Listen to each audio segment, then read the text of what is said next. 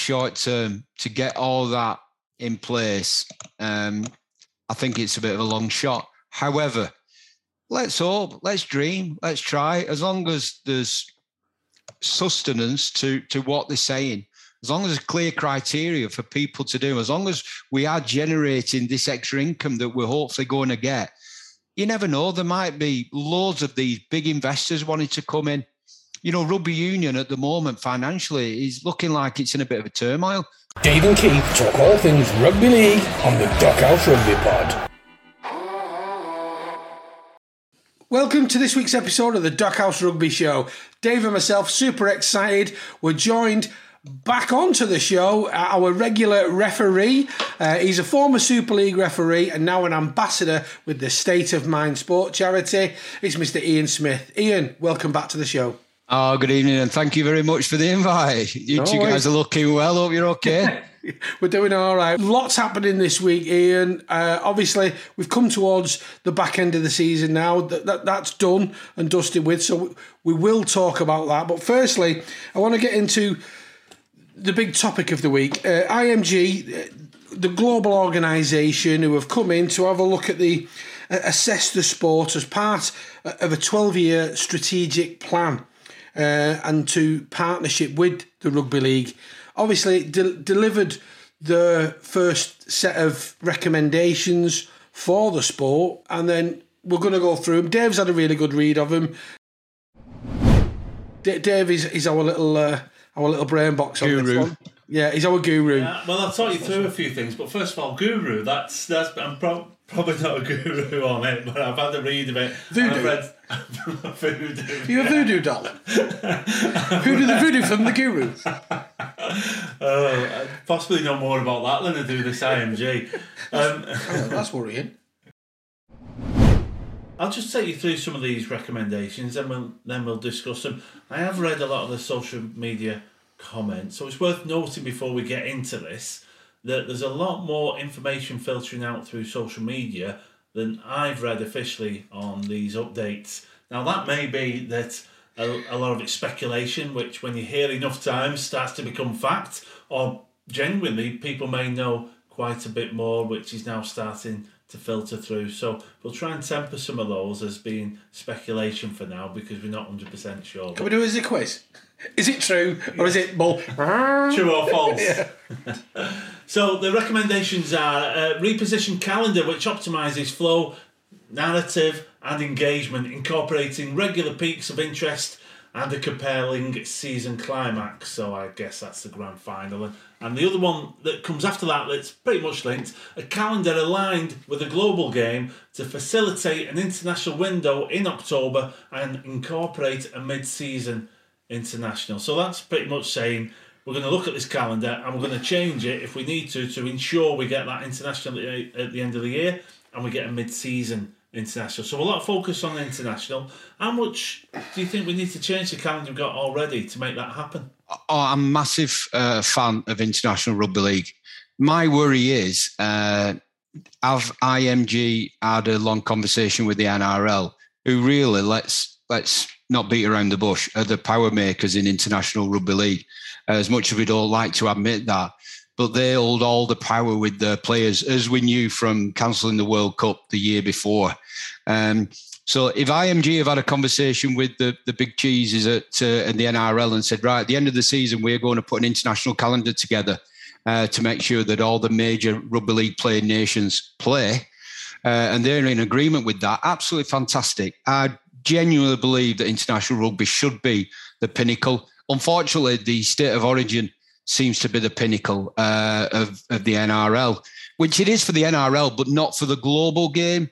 So I would love Super League, NRL, play their season, end of the season, they play International Rugby League, then they have a break, then they come back. Absolutely fantastic.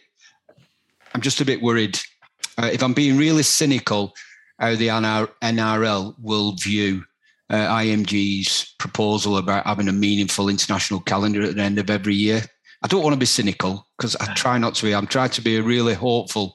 I just know how or what I've read about the NRL regarding international rugby league, and it worries me. Yeah, that I think most people would agree with you there. We're very much in favour of meaningful internationals and many more of them. I remember going as a child with Keith and our dads in 1986, I think it was, all 3 tour games, Australia v Great Britain, and it sticks with you like that. Felt like the pinnacle, where now the international game has drifted away and club rugby seems to be more engaging for many of the fans. So it's flipped on its head a little bit from in the last 30 or 40 years, and this seems to be identifying that we need to flip that back and get international rugby league back at the forefront of many people's minds. So I'm very keen, as you are, to see more internationals. But the calendar will have to shift, it's saying. But it's talking about a finale, so I presume the grand final, and that will enable October for meaningful internationals. So will they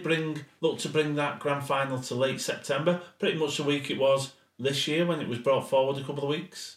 Well, I think they said that the Super League is going to start a little bit later, either next year or the year after. So if it's going to start later and finish earlier, does that mean we're going to have a lot of double headers, which, if you remember, what was it, 3 weeks ago when we had that Thursday, Friday, Sunday, Monday game when there was a bank holiday?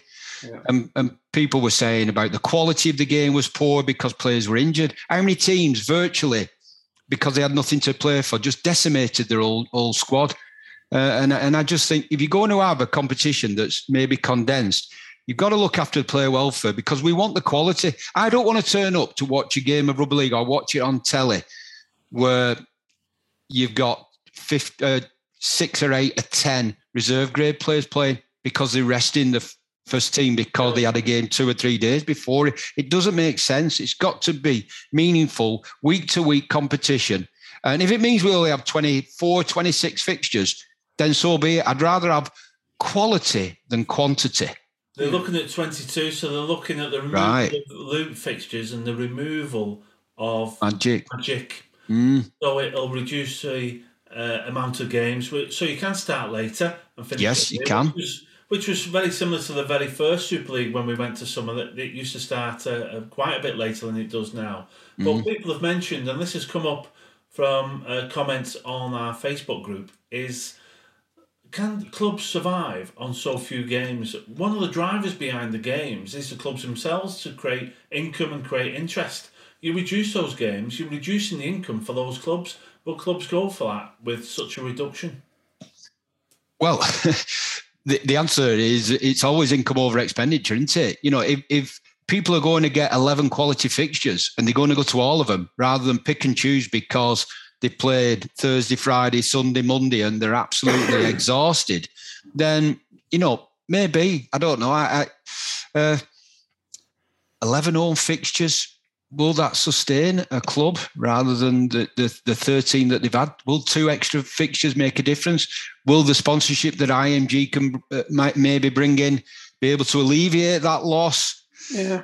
I don't know. Like you say, you know, as well, one of the things you've got to think about, given today's climate as well, is that rugby league is a family sport as well, and a lot of the time a dad will go with 1 or 2 of his children, or so a grandparent will take theirs, or a mum will go with their children, you know, or an aunt or an uncle, whatever it may be, whatever that mock-up of that family is. But if you're going on a Friday and you're paying to get in, and then you're paying again on the Monday, that's a lot of money within a week and within that month. Like you say, if there are a reduced set of amount of games, but the better quality, and you know you're going to get your first graders in, albeit, you know, everybody being fit and healthy and selectable, and no bans and what have you, then, you know, yes, people are more likely to attend, I would think, a regular home game season. How many do you think then, Keith, you would have to improve your gate to make up for the games that you've lost? 20% on your gate? Would that make up that loss? I mean, you got less running costs because you're only running half as many games. So your stadium costs will come down, your lights and stewards and so on. Well, it's a sixth less, isn't it? So it's 16% less. So they've got to generate 16% more. Now, like you say, if it means they don't have to hire or rent the ground for them 2 extra games, if they don't own the ground, they don't have to pay stewards, they don't have to pay electric, they don't have to pay all that, then maybe that 16% might come down to 8%. So all of a sudden, and they might not be playing winning bonuses, so there might be a bit of an index linked there. Yeah. I don't know. But efficiency savings. There's definitely efficiency savings. But aren't they having, sorry for interrupting, Dave, aren't they having double headers for Challenge Cup to try and get a little bit back? Or, there's some talk, despite Keith building it up a lot, that I knew all of this. I'm just throwing him under the bus. Put me on the spot. But there was talk of the Challenge Cup having a different format, potentially, to what it has at the moment. So that people spoke about the Champions League structure, where you have small mini groups going through to a next knockout stage. So there's been talk of that. So... yeah. Well, I've also read today that it's home and away, and it's an aggregate over the 2 games. So, yeah. Well, like Champions League football? Yeah, that's what I read today. Yeah, away tries. Now, that was on social media, so it might not have been right, but yeah, no. Away tries counts as 2. 8 points for an away try. Yeah. 3 points for conversion if you're behind. That was the one, wasn't it? That's it. So there's all sorts of shenanigans, isn't there? But no, I'm very much quality over quantity, I have to say. Yeah, I think it's a good move. If the clubs can finance it and it'll work that way, I like the sound of these changes, I'll be honest.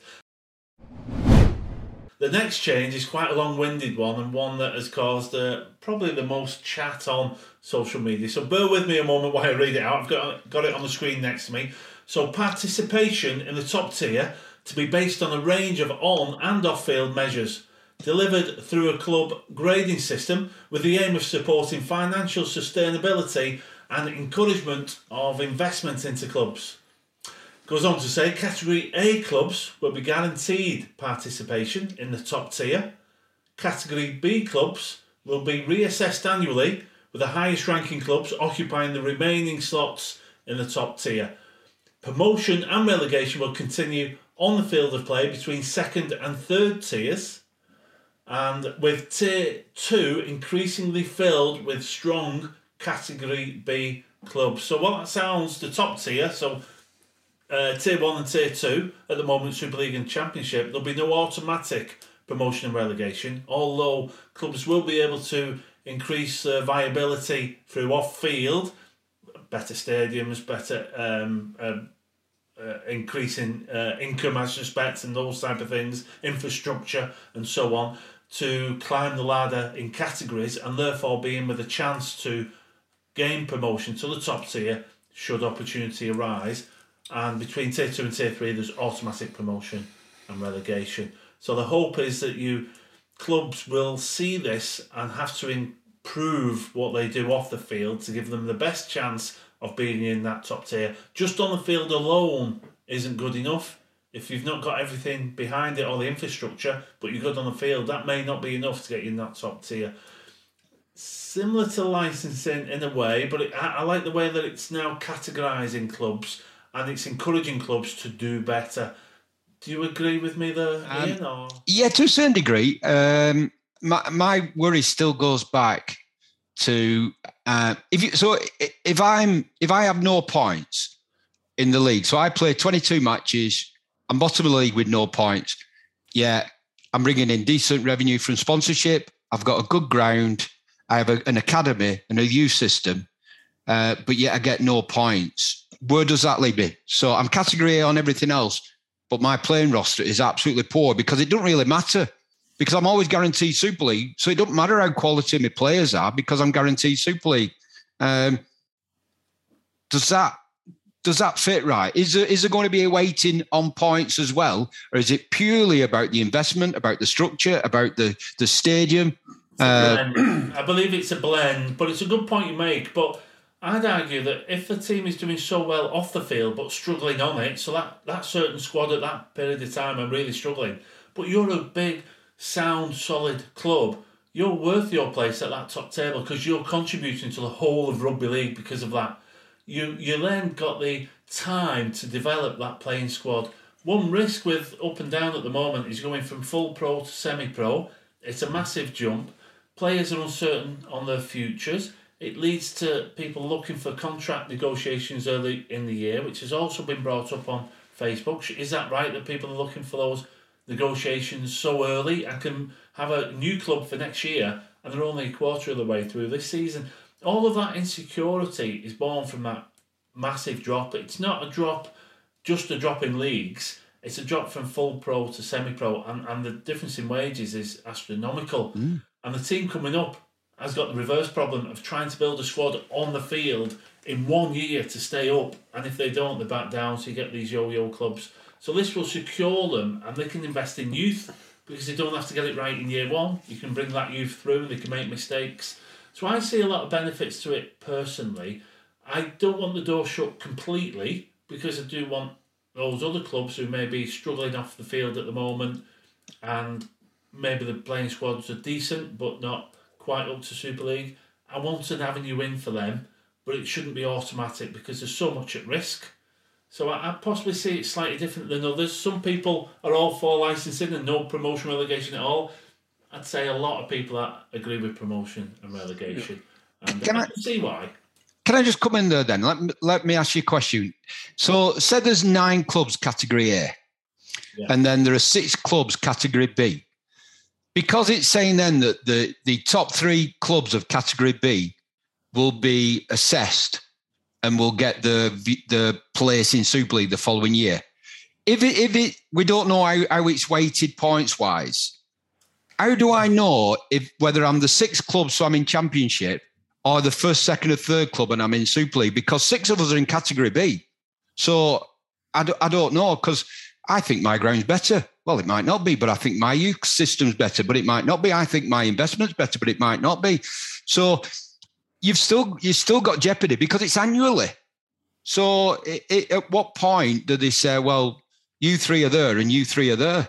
Is it the end of the season? So then if it is the end of the season, then all the category A's will take all the best players anyway.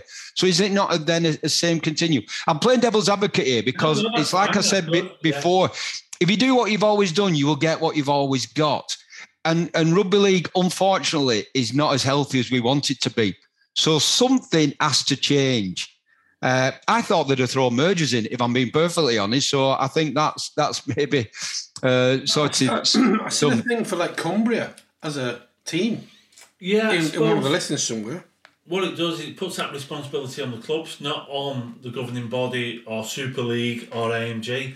Is if you want to climb that category, if you're stronger as a merger, so you may be 2 Cat Bs, but if you merge, you may meet the criteria for Cat A. It puts that responsibility on the club themselves. I'm not sure whether anyone would do that. It's a very sensitive subject, mergers, and I can see why. I totally understand why that is. So, yeah, so much will come out in the detail, Ian, I think. Once we know more of the detail of how it's classed, I think Category A will remain. Cat Bs will have it reviewed every year. I think that's an opportunity for them to increase what they've had. It'll be done like an audit. I suspect there'll be a point system through an audit, and then if you're reviewed annually, you've got an opportunity then to do better in your audit and therefore climb that category ladder, giving yourself the best chance to climb the tiers within rugby league. So the rugby league fans want to be promoted on an audit. Probably not. Or do they want to? Do we want to get promoted because we've beaten all the other teams? Look at the way that Batley, how they're promoting the Batley, the Batley against Lee, the Giants of Lee against the little minnows of Batley, and the excitement that's around, that game to get into Super League or whatever it is for this weekend. But yet we're going to get rid of all that. It'll be a case of, whoa, yes, I hope we win this audit this weekend. Who's going to get the juices flowing for that? Yeah. I know I'm taking it to its nth degree, and I'm not trying to. Come on, you audits. Yeah. The accountant rather than the scrum half is going to be the most important person in the club. The commercial director rather than the standoff is going to be the most important person in the club. The person who paints the toilets is going to be the most, more important than the fullback. It just. Again, I'm fighting against myself because I don't want to be cynical.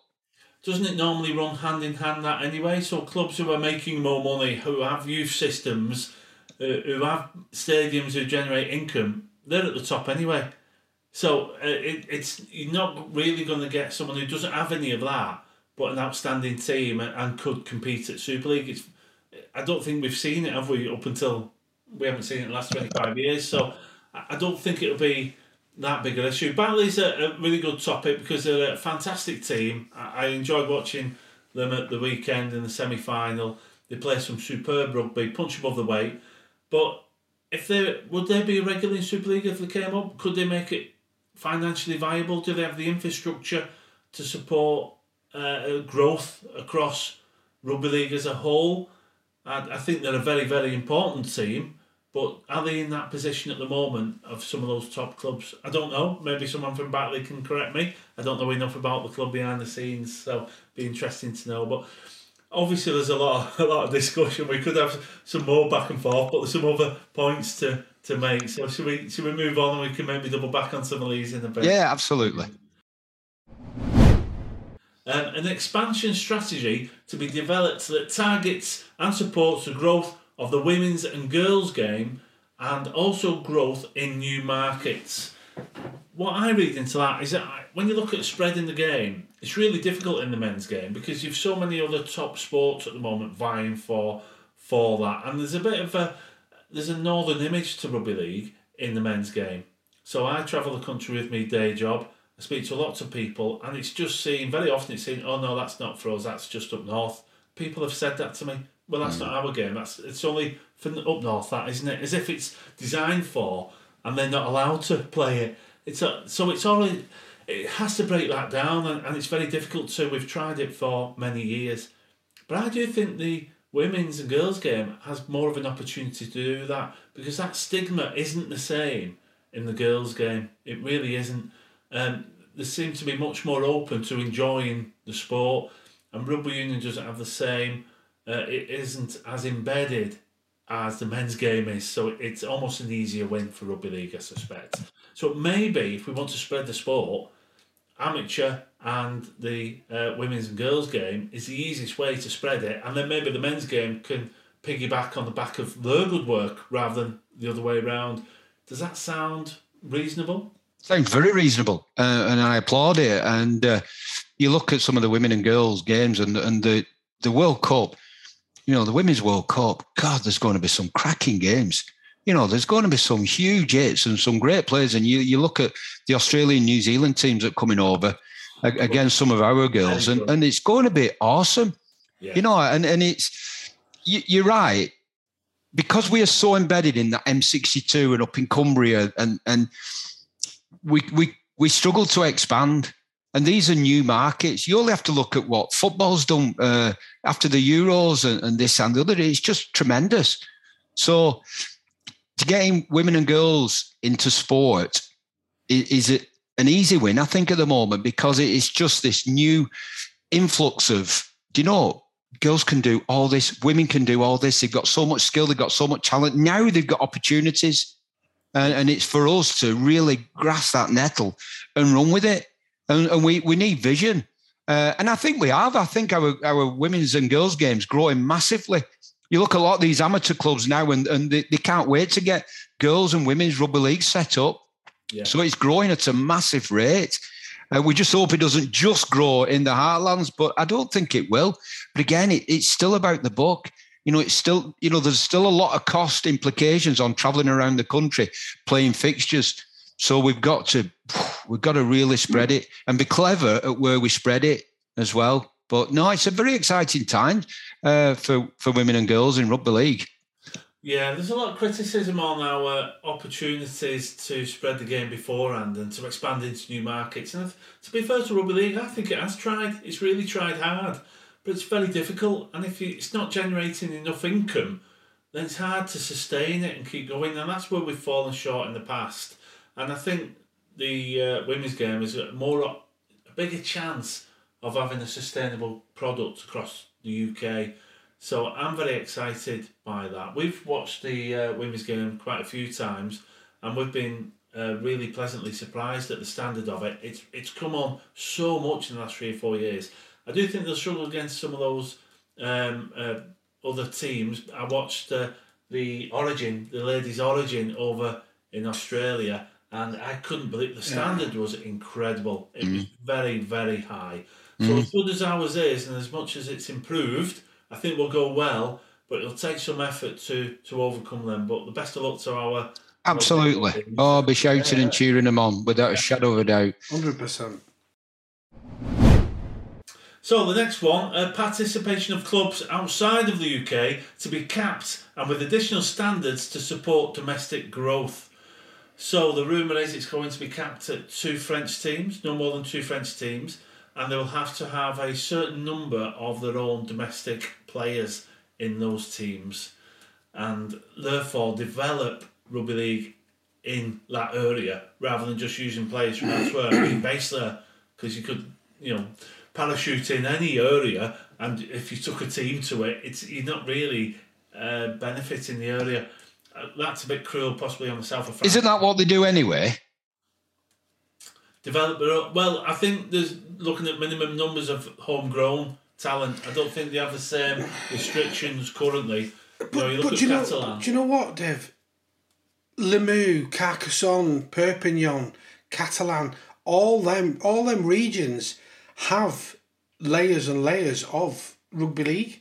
Yeah, it's already there. It's already there. And is that been the fault of the likes of the Super League, where they've set up bigger clubs and then brought other players in, foreign to France, so not non-French nationals, and pushing the younger ones out? So are they getting disorientated? Are they getting disheartened? Because it is that you from the youth level upwards. We've played there as a youth out there, and it's strong. It's very, very competitive. Very competitive at youth level. We're not converting enough of those to first teamers in Toulouse and Catalan at the top table.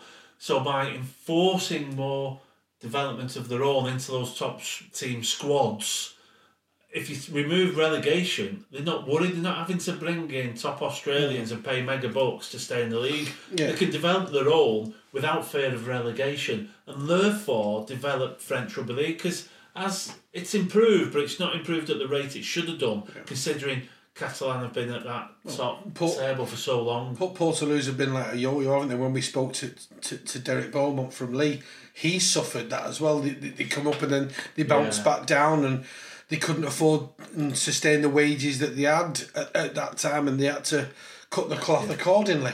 The French clubs have probably had to do that. So giving them that security net, I think would definitely help promote their own internal growth. Yeah, definitely. I certainly agree.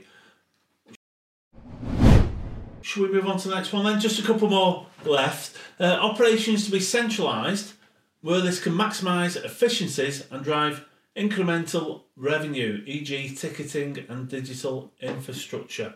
So I imagine this is if all the teams have slightly different methods of buying tickets and selling tickets, you're paying for software and people operating a ticket office separately in each club. If you can centralise some of those functions, you're only paying once. You've got one team of salespeople on tickets. It's not a salesperson for St Helens or Warrington or Catalan.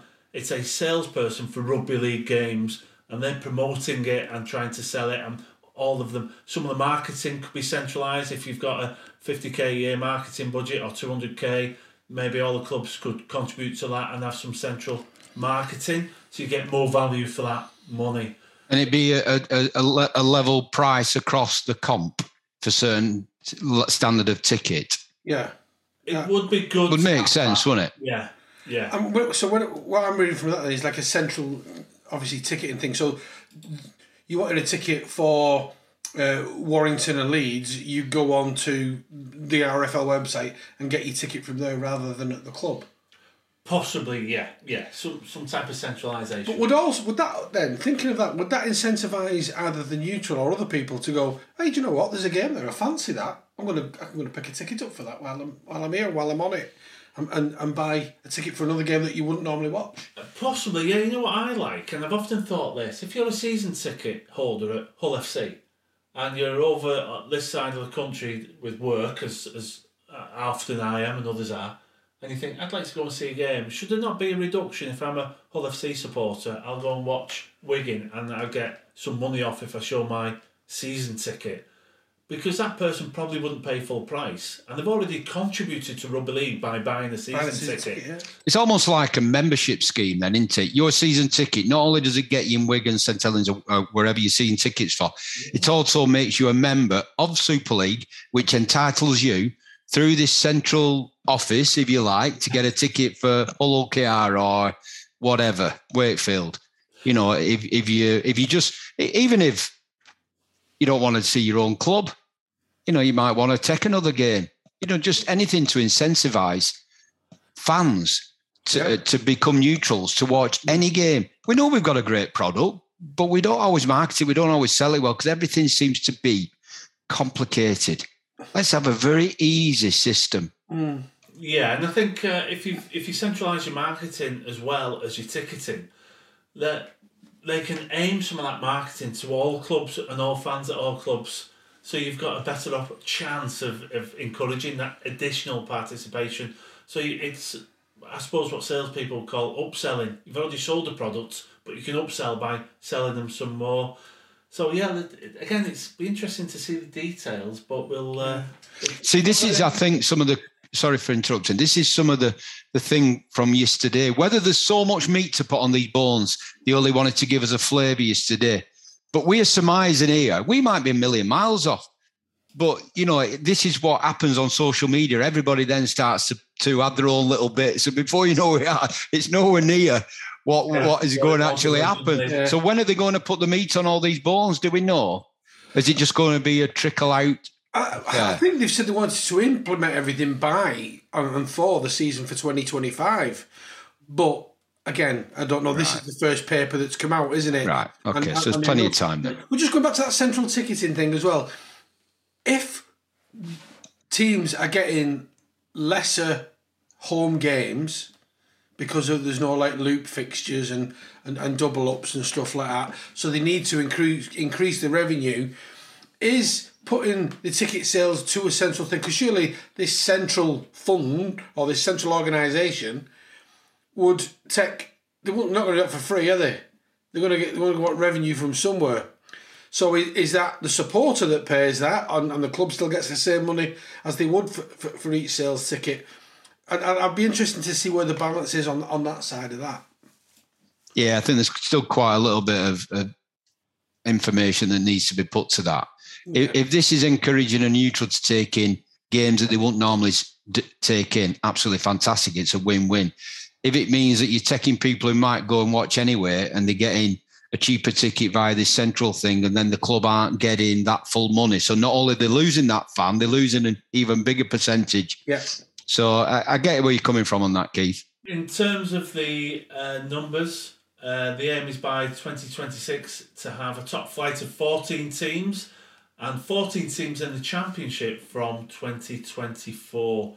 So I think the categories, we'll start looking at those. I suspect in 18 months, 2 years, it'll have to start to happen then. If you're looking to implement something by 26, people need to know where they are and what the criteria is. So it sounds like a long way off, but I don't think it is. It'll come around very quickly, and clubs will have to start putting those things together now. So then there's 4 extra fixtures. So then we're not really bothered about quality then, because we are going to go back to quantity. Well, I suppose it's still fewer games, isn't it? It's only one fewer than it is now. We only play 27 now. You're only missing a magic weekend. If you get 14 teams, you're going to play 26 fixtures. So then are they going to bring it to make it a longer season then? If it's longer season, then do they get meaningful internationals because the players have played an extra 4 matches? How many matches do we have at the moment on the regular 27. On the loop? They play 27 at the moment. The other benefit, though, of having 14 teams, even though it may be similar amount of games, is you don't have this over familiarity. So it's easy for you to say. Yeah. You're seeing the same teams all the time play each other. It loses a lot. It does. So by adding more teams and maybe some round robins in the Challenge Cup, you'll see new teams or different teams play each other, which will add quite a bit more interest, I suspect. But the final point, if we come to that, and then we'll take some of the questions that I'll look up in a moment. A new brand strategy to be introduced and aligned with the above commercial strategy. So, new branding. I suspect that just means new branding, which I suppose IMG present Rugby League. You see, there's a lot of voiceovers, can't you? I suppose if you're introducing these changes and you want to really sell your products and it feel new, look new, feel new for all the fans who are there, you need a new brand to go alongside that. Is that just a new little icon that you can put on the download as an app and as an advert, or is it a new name completely? Will it be called Super League, or is it going to be called Rugby League North, Rugby League Live, Rugby League UK? Why do they not call it rugby? League Europe, whatever. Yeah. Well, I read a little bit on social media today where they were talking about European Super League. Or European Rugby League, or ESL or ERL rather than NRL. Because IMG took over like that with all like the UFC branding, didn't they, and all that. So they'll probably try and find something that's. I like ERL, European Rugby League. I like that one. Well, the thing is about at the moment now the football in women's football, they've got the Women's Super League. So. The Super League is not, because of the growth of women's football, they might almost end up banging heads shortly, where it's, well, what is it? Is it football? Is it women's? Is it men's? Is it rugby league? Yeah. So European Rugby League, but is there already another brand of that? Is there a Euro League it's good luck to them on that one. Rebranding, as we know, sometimes doesn't always go well. But Insignia, do you remember Insignia when the post office spent millions of pounds? For about a month calling everything Insignia. Yeah, you've got to be really careful with rebranding because it doesn't always fit. We've been Super League for 27 years now. And just be careful. Sorry, 25 years. Just be careful what we wish for. Because I think the brand is still good, but don't do any harm to put a little bit of pizzazz on the outside of it. Sprinkle a little bit of magic dust on it. I think since Super League started, though, and we've had the internet's become so much stronger and more identifiable with brands and little icons, there's the Emmys, McDonald's and so on. Some of these brands, you only have to glance at them and you know exactly what they are, sort of the Volkswagen, Audi, those type of things. Do we have that in Super League at the moment? As you say, with the women's football conflicting with it. So I'm not against a rebrand, but you're right, it's got to be careful. If it's done right, it can be massive. In the world of the internet now, those icons and that branding is super. It's always been important, but it's far more important now, I suspect, I would argue. So, yeah, I'm actually in favour of it. I feel... I have liked Super League as a term, but I feel as though it's... run its course. Yeah, it does feel a bit like that now. So if ever you're going to change it, now seems... Yeah, I get that. Yeah, but only if it's the right change, not change for change's sake. That's not helping anyone if that's the case. So there's quite a few questions come up on social media, Ian, so I'll read...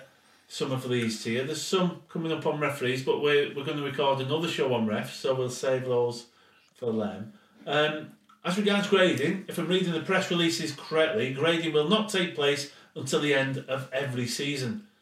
Will this not make planning, recruitment, etc. even more difficult than it already is if clubs are unsure which tier they may be playing in? Well, that was my point earlier on. If you've got 9 category A's and 6 category B's, and I'm in a category B, and I don't know at the end of the year whether I'm in the top 3 of the category B's or the bottom 3 of the category B's. So where am I going to play? Am I nervous? Absolutely. And that was the idea of having 3 years, because at least you knew for 3 years, but it's annually. So it is promotion and relegation, but in a different guise. So I'd be worried, but we need to know that, how much is them points, how much is coming 10th, 11th, 12th in Super League going to put me better than the first, second and third in the Championship if all 6 of us are Category Bs? I want to know that. Yeah, I wonder if, though, you're categorised in the off-season, giving you that category for next year. So if you did finish top, you've already been categorised as A, so you will have a chance of going up. Right. Rather than it all happening at the end of the year, because it'd be too late, really, to say, well, I've come top, but I don't know if I'm going up because I'm getting my new audit. The devil's in the detail, isn't it? Absolutely. You're going to use it, which will make a difference. We discussed this, but there's a good point here from Paul Hicks. What's your feeling in 2024 with only 22 league fixtures for Super League clubs? So before they go to 14, they stop the loop fixtures. You might have a year or two where you've got far fewer games. So we discussed that, but it's a bit odd how you go from a lot to a few and then back up again. That's got to be hard for clubs, hasn't it? Yeah, I'd have thought so. Yeah. It goes back to our original point. Can they survive on 11? But having watched some of these extra fixtures, the back end of the year, I turned off because, with respect, I didn't want to watch Catalan's second team against the Saints' second team or a Leeds second team because of injuries, because they didn't want to risk and they had nothing to play for. That's not sport. That's not rugby league. That's not competitiveness. So I'd rather have 22 really good competitive fixtures than have 26, 27, where 5 or 6 of them are just also runs. So I'm okay with 22, as long as it's financially sustainable. But that's for the clubs to pull the finger out then. That's for the marketeers. That's for the ticketers to pull the finger out and say, right, you know something? You've only got 11 games this year. You need to be at all of them, because I'm telling you now, the quality is going to be absolutely top drawer. And if you miss out on one of them, you're losing 9% of the games that you can watch all year just by missing one. So don't miss it. Boom, come on, let's get them there. And hopefully they can sell it. Buddy has a question for you, and that was a great response, but he's been listening outside the door, and he wants to ask you. So, Super League to run with 12 clubs in 2025, will there ever be enough Category A clubs to make that 14-team league starting the year after? Is that your question, buddy? Yeah. Thanks, buddy. I personally Super League back chat, did you? You never got dogs asking questions. Buddy, if my honest answer to you, buddy, is I don't think so. I'd like to think so, but I think in that short term, to get all that in place, I think it's a bit of a long shot. However, let's hope, let's dream, let's try. As long as there's sustenance to what they're saying, as long as there's clear criteria for people to do, as long as we are generating this extra income that we're hopefully going to get, you never know, there might be loads of these big investors wanting to come in.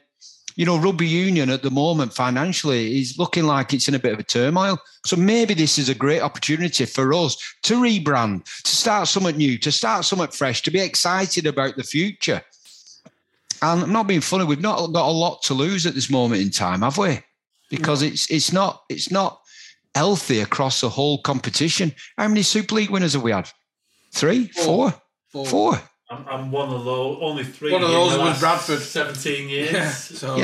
Yeah. So again, it's, I'm not saying it's dull, but we don't want 4 clubs winning the next 25 or 3 clubs winning the next 25 or Saints within the next 25. That's not healthy for anybody. It's not healthy for the sport as a whole, is it? No, I totally agree. Well, we could talk about speculate on many of these topics. We've tried to pick up all the questions that have come through. Hopefully we have. We've probably missed some, but we can always pick those up next time, or just through social media. If you contact us, we'll try our best to try to answer them.